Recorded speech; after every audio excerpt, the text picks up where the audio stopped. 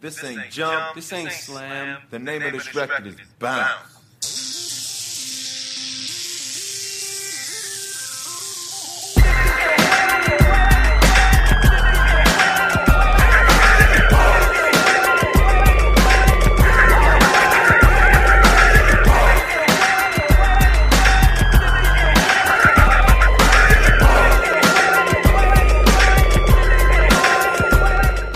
Alright, what's up, everybody?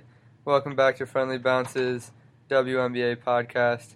I'm Jack Maloney here for Friendly Bounce, Hardwood Proxies and Basketball Network, with my guy, Zachary Bennett, as always.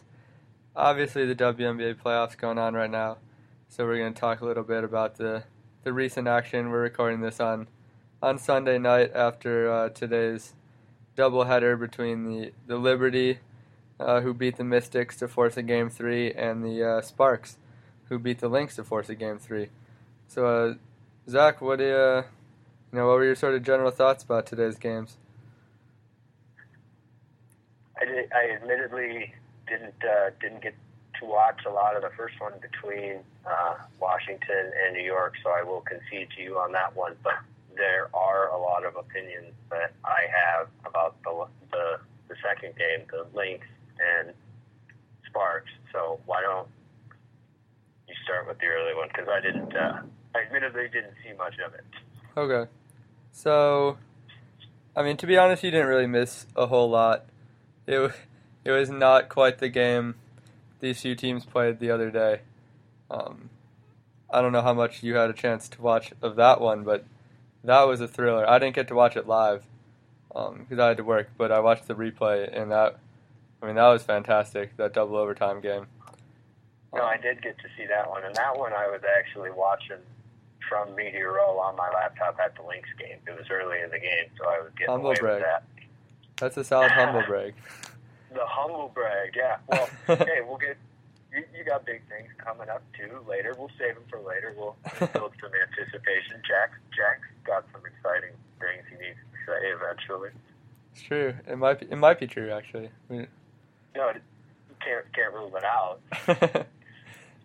So today in DC, the Mystics had the chance for the sweep, but the Liberty they weren't having it. Really from the jump, it was all Liberty. Tina Charles had 17 in the third quarter. She outscored the Mystics by herself in the third quarter. It was a 20-point game the whole fourth quarter. The Liberty won 86-68. It's got to be really disappointing if you're Washington with the chance to close out the Liberty, who you've had a lot of success against on your home court. You stole game one, and you just come out and get destroyed. That's pretty disappointing. You didn't really miss too much of it though. Yeah, I won't leave you hanging in the dust. I can do the stat nerd thing here, and I'm looking at the box score, and they got really nothing at all from their starters. Taylor Hill had 19 off the bench, but other than that, Ivory Latta had 15, and nobody else scored in double digits. Emma Easton was 2 of 7 from the field. It's just, Natasha Cloud and Ivory Latta, although Latta was okay scoring-wise, both efficiently and, points total, but her plus-minus was a negative 16, so it's just her and Natasha Cloud. It's just, it looks ugly on paper as much as it seems to have on the television, like you say. And the Mystics had they had 14 turnovers. The Liberty only had 6. It just all around was a pretty ugly game from Washington's standpoint. Well, what was your prediction for this series? Was it did you go New York in 3, or did you call the sweep? We might have to listen back. I know. I think. Go ahead. Go ahead. Sorry. Well, I think I went New York in 3, but I wanted to go Washington in 3. I've been high. Sorry. I'm waiting.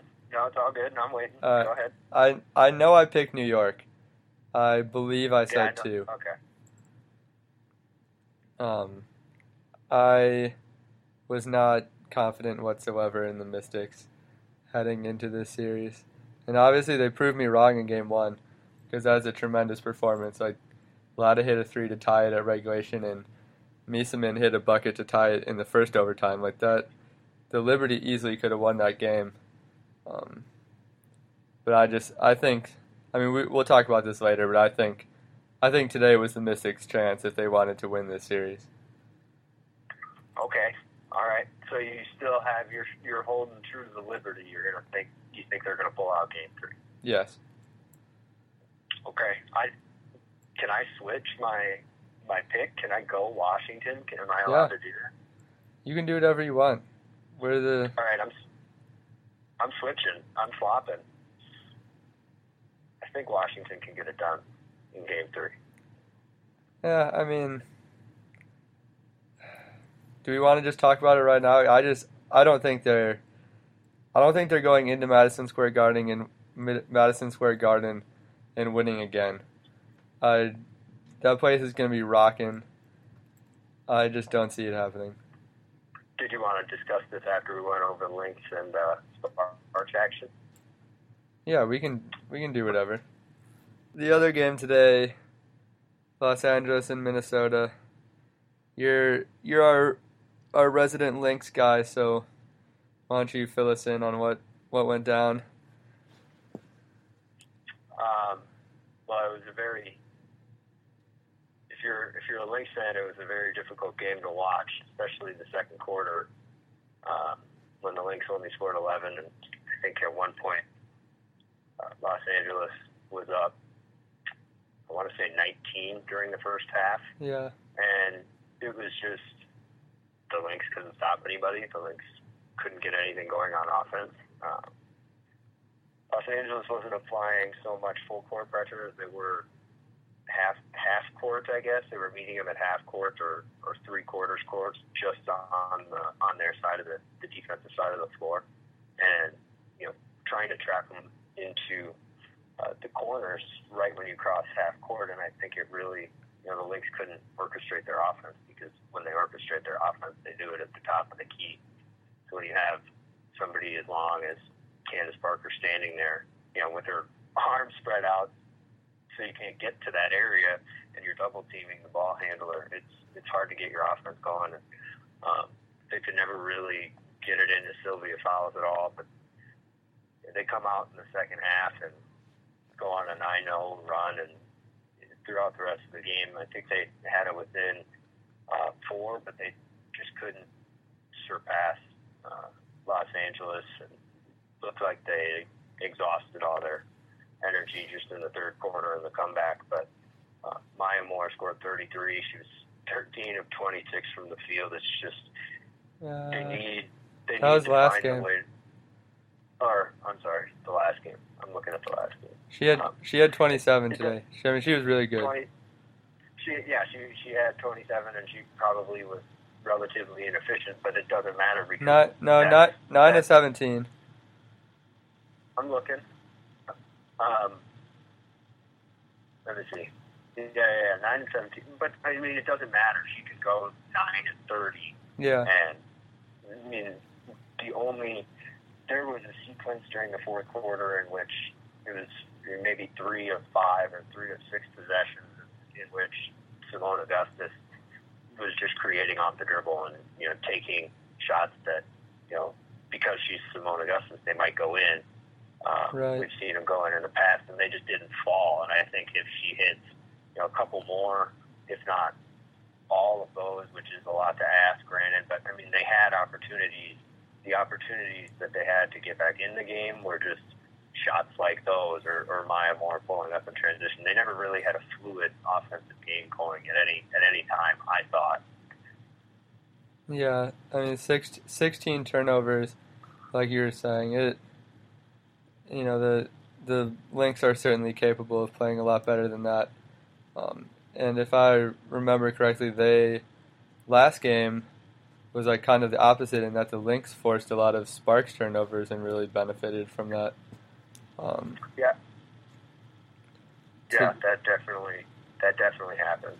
But yeah, like you were saying with Augustus missing a bunch of shots there in the fourth quarter, like there was a stretch where it like got super sloppy and like both teams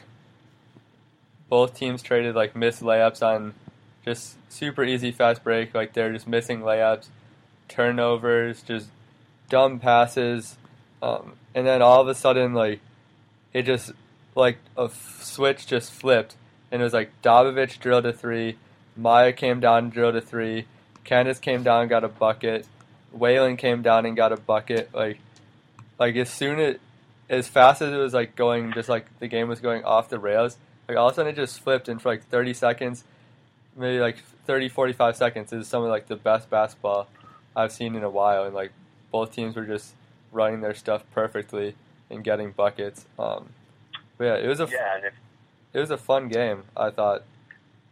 I think, I agree on all those points. And if you remember when we previewed the series, we discussed how bad the benches were, and the difference in the game entirely tonight is Anna Dobovich, because she gives you 24 minutes, she scores 19 points and has 7 assists. Yeah. Like, I mean, the Lynx had 6 bench points, and that's less than the number of assists Anna Dobovich had. So when you get that type of production, I mean, we haven't even discussed that Ogumake went out with a strained neck, is what they said. They were worried that on the broadcast that it was going to be a concussion, because that's why she missed a bunch of games late in the season, and they were testing her.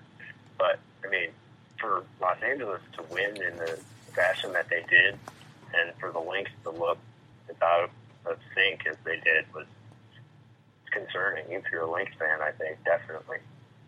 Yeah, and Candace Parker, I thought, was a lot more aggressive. She almost a triple-double, 25 points, 10 rebounds, and 6 assists on 9 of 20 shooting. I don't have it off the top of my head how many shots she took last game, but it just felt to me like she was just more, as a whole, just more like involved in the game, from like a possession-to-possession basis. She played pretty much the whole time. 38 minutes. She was just a lot more involved, and that's like the Sparks need that from her, especially once Ogumake went out. Like Parker has to be running the show for them to be successful. Yeah, I don't even know if it at this point, Jack, and it almost pains me to say, but I think it's almost LA's to lose. I mean, the way with how the game went down today, it's just, I don't know why Renee Montgomery can't play more minutes, especially if Anna Cruz is going to play more minutes. There are times when, although late in the second half of today's game, Lindsay Whalen came up big. Maybe it's just taken her this long to get back into the flow of things. But at times, especially during the first game, when she really didn't do all that much, she scored 2 points and had an assist.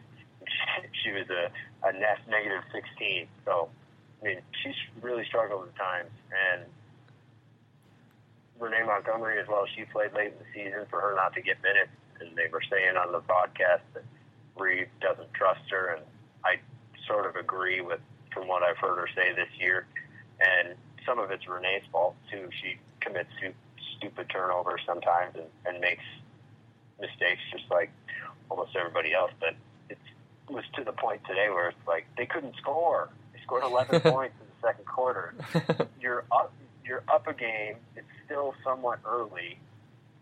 It's the second quarter of today's game. It's like I don't know why you don't throw somebody out there just looking for a spark. I mean, they have Trisha Liston, who hasn't played a minute. She's the most accurate three-point shooter in the league. Yeah. I understand wanting to shorten your rotations, but you have to find ways to score, and you don't have very much opportunities to do it with how short the games are, them being 10 minutes each quarter, and it only being a 3-game series, I realized that you got to play it careful, but at some point you need to do some things that can help your team win. Yeah, it's almost seems like, I mean, like Waylon and Augustus are so talented that like you have to bring them back, but it does seem like bringing them back has kind of disrupted something. Like, you know, they lose a lot of talent without those two, but like with Cruz and Montgomery, like playing the way they were, it seemed like the Lynx, you know, had a good sort of chemistry, kind of figuring out, and I that think they play fast. Yeah, I think they play faster. it's like over the course of time, you would obviously want to have Augustus and Waylon playing more minutes, but it's like they just came back, and like you don't have enough time in the playoffs, like in a 3-game series, to get that rust off and figure things out. And like, if it's a 7-game series, it's one thing. Like a 3-game series, you lose this one, and then all of a sudden you're facing elimination, and like you still really don't seem to have everything back on track. Like, and it's tough, like, cause you're not gonna sit Waylon and Augustus, obviously. Like, you're just not gonna do that. But I don't know. In some ways, it sometimes seems like it's hurting the team to have Waylon out there at times.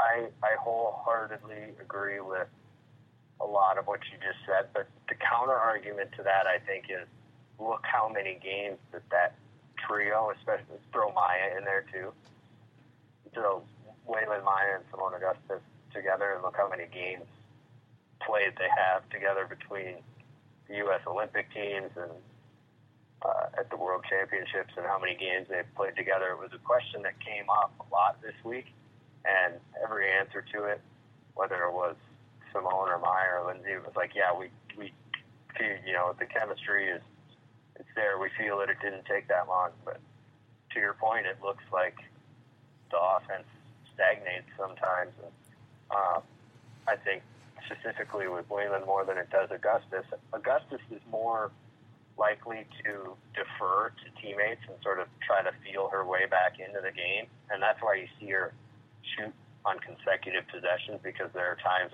when Reeve has to yell at her to just try to score, to take over. And so she isn't, she's not chucking in that sense, but yeah. Maybe you experiment with a different lineup, and maybe you move Simone to the 4. You have Waylon and either Renee Montgomery or Cruz, and you play Maya at the 3. And I think with how athletic and quick Los Angeles' guards are, it's to just continually throw out the same thing that you've been doing, and to struggle at times, it's just frustrating to watch. Right. Yeah, no, you can't, you have the talent, so you want to play, the best players. And like you said, they've won so many games together that if you had enough games to figure it out in the long run, like that's the best move. But I don't know, it's just this short series, they're almost in danger of like you lose 2 games like trying to figure things out, but that's it. Like your season's over after you lost 2 games. It's a super difficult position to be in as a coach, and these 3-game series are fun, but they're super brutal to coach. Like you don't have any time to figure out your opponent. Like yeah.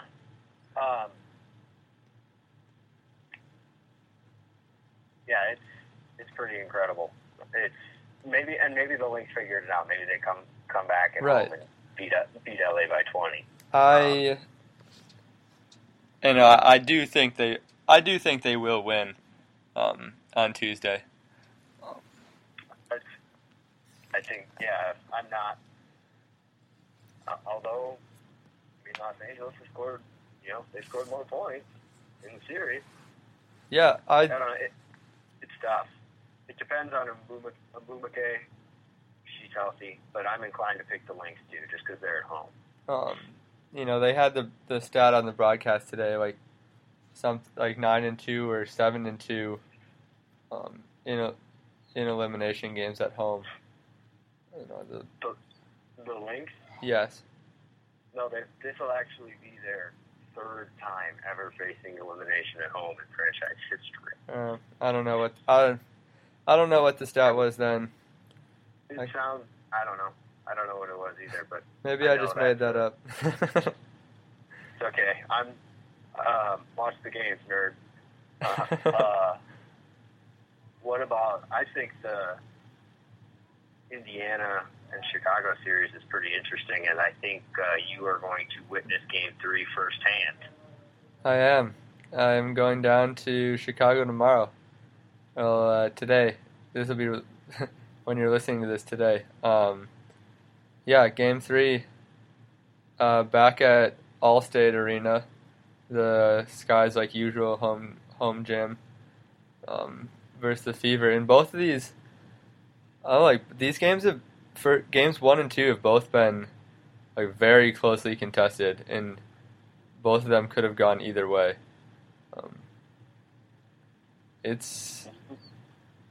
Chicago had a lot of regular season success, but Tamika Catchings is just not. She is not letting. She's not letting Indiana get blown out in the playoffs. She's been fantastic, and really frustrated Deladon offensively. She has 23 plus point playoff games in her career. Tamika Catchings. She's incredible, and she's not really she's defense first. Not that she's a bad scorer by any means, but you would think of her defense before her offense. But the playoffs, she shows up. People want to talk about clutch. Talk to stats guys. They'll say clutch isn't a real thing or whatever. But I don't know. There's players like her where it's just there was no way Indiana was losing that game at home. The other day in Game 2, and it's. Go ahead. I'm sorry. Yeah, it's I don't know what I guess maybe you just forget the times where they actually do lose, and you only remember when she succeeds. But it sure seems like Tamika Catchings succeeds a lot more often than she doesn't. She's, it's her 14th season, and she's playing as good as ever in these playoffs. I can't say enough about her performance. It's been tremendous. I think in the playoffs, it often comes down to matchups, because you're playing in a series, and there's only, it has to do with matchups, and I think if you're going to pick somebody in the league to attempt to guard Elena Deladon for the length of an entire game, Tamika Catchings has got to be one of your first few, if not first option. Right. So I think it's because of, we talked about Indiana's depth throughout our time doing the podcast, and they've shortened their rotation, but they have the 6 players that they do play, or the 6 or the 7 that do get double-digit minutes can all score double-digit points. So yeah. It's good to have that type of depth. Yep, they had, in Game 2, they had 5 players in double digits, and 2 of them came off their bench in Zealous and Kaiser. Kaiser had, she played really good. To be honest, I really wasn't too familiar. I don't remember a whole lot of her during the regular season, but she came off the bench and scored 12 points and grabbed 5 rebounds in only 10 minutes. The other day, she was a big lift for them. But yeah, do you feel that Chicago is a small team? A small team? Yeah, they're they're pretty guard heavy, and then there's Deladon, but I feel like Deladon has to play big, and that's not always best for her circumstance. Yeah, it's interesting what they, because like they start. I don't know. They kind of they try to start big, but yeah, I think their best lineup is small when they have Deladon and then two of either Pondexter, Vandersloot, or Quigley on the floor with Deladon and DeSouza and Breland. But it seems like they try to start big. Like they'll start Deladon along with Breland, DeSouza, and Tamara Young. At least they did the other night. And I don't know if that's, I'm not really sure like the thought process behind that, because like that's never their closing lineup. Like that's not how they play best, and I don't know why they start like that. Yeah, I thought it was an interesting question that you might have a better answer to than I would, and you did. But it's weird that, because I don't feel that's uncommon in a lot of levels of basketball, that you have a lineup out there, or at least one or two different players finishing the game than you do starting the game. I don't think that's uncommon. But it is curious, why that happens. Yeah, and I don't know. Like we say sometimes, we're not exactly WNBA experts, and maybe that, comes from not. You could maybe ask after this game 3, or even before it, Mr. Press Access. Yeah, well, that should be fun. Yeah, I'm excited. You'll get to see Deladon play after all. Yeah, finally. At least hopefully, barring any catastrophic warm-up injuries. Phoenix swept Tulsa. We should at least mention that. We don't need to go any deeper. Yeah. That was just, it was hard to watch at times. It was not surprising. I think the way that Phoenix went about it was a little surprising, because that was just complete destruction. Tulsa only scored 55 points in Game 1 and like 67 in Game 2, and they had one of the best offenses in the league over the regular season, and they could not do anything. Griner is just unbelievable. We talked about it before when we previewed this series, in that Tulsa didn't have anyone to deal with her down low. I mean, not that many teams do, but Tulsa really doesn't have anyone to deal with her, and she proved that, just completely dominating that series. It, like you said, we don't need to go into much detail. It's a disappointing way to go out, in a sense, for Tulsa, in that that's your last memory, last game in Tulsa is just getting smacked around by Phoenix. But I think all in all, in face of all the adversity that they had to deal with, I think that's a pretty, I think Tulsa would be happy with that season given the outside circumstances.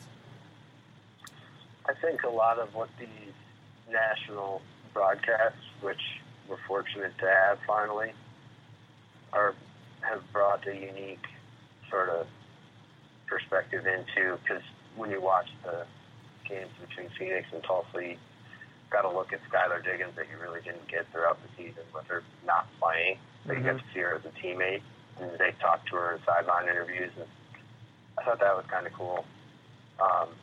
And then today's sort of Easter egg, for lack of a better term, was the Sparks and Lynx had to play at Long Beach College or University or whatever courts, because the Staples Center was occupied. Right. And I know it's after Game 1, Abu McKay said, she made it sound, she took the optimistic route on it, I guess they were like, our fans are going to show up no matter what. I'm sure they would rather play Staples Center just for comfortability. I don't know. But I thought it was cool because it's a smaller arena, and with the crowd sizes that you have relative to the size of the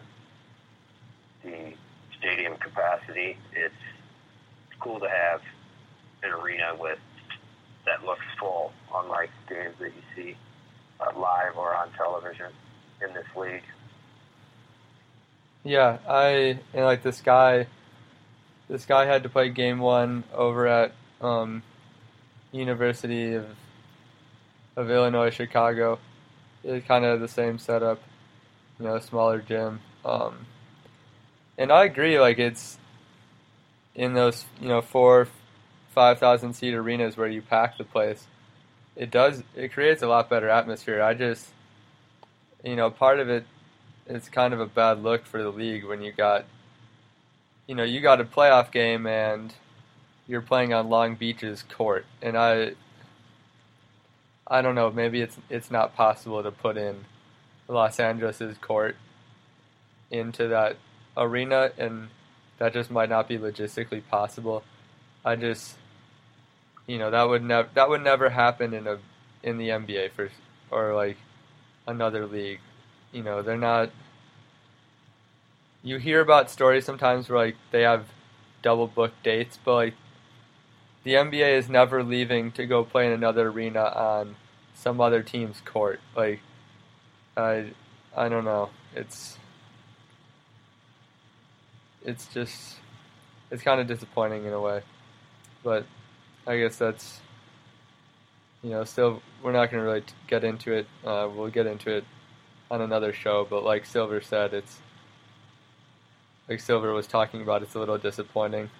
Just another kind of it's not a huge deal, but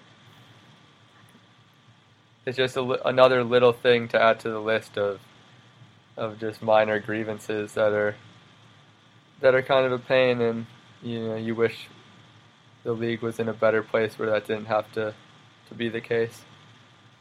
Yeah, it's almost, if you've ever heard anybody tell old D-League stories or CBA stories, I think the WNBA is similar. Reva and Lindsay Whalen were talking about it at practice last week. It's like, with the stadium stuff they've had to go through, which extends from this season when they were flying from Atlanta to Washington and flights were delayed and all just these stupid things that an NBA team, if we want to make that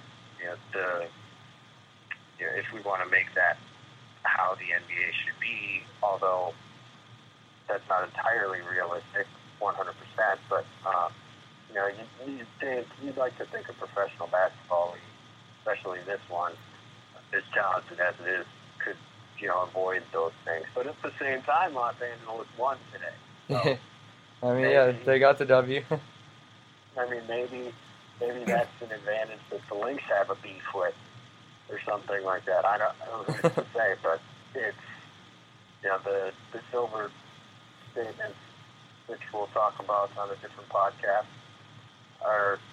it should be a good conversation. I think talking about the league as a whole is good conversation, regardless of what you're talking about, and considering the comments that were made about the lack of media coverage, I think you and I are doing our best.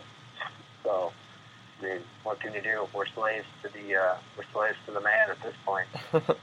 Another long day in the content mines. All right, so who do you got, New York or Washington, Game 3? I'm taking New York. All right. I'll go Washington. I swapped on that. So I lose double. What about Chicago, Indiana? Or do you want to keep opinions out of that one until later? I think Chicago wins. That's bold. I can't swap on two of them, so I'll stick with the Sky. But Atlanta scares me. I'll say that. Indiana. And then what? Indiana. That's what I said, right? I thought you said Atlanta, but. Oh, I meant Indiana.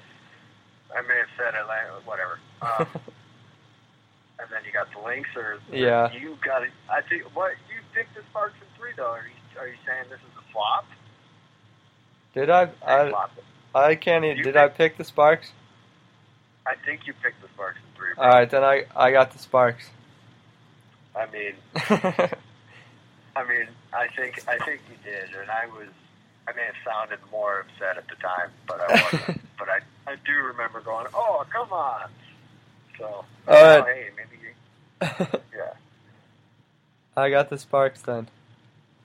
That's my one road team that I got advancing. Well, I'm glad I flopped on the Washington thing because I've been high on them all. I've been high on them all year, and that's how I'm justifying the swap.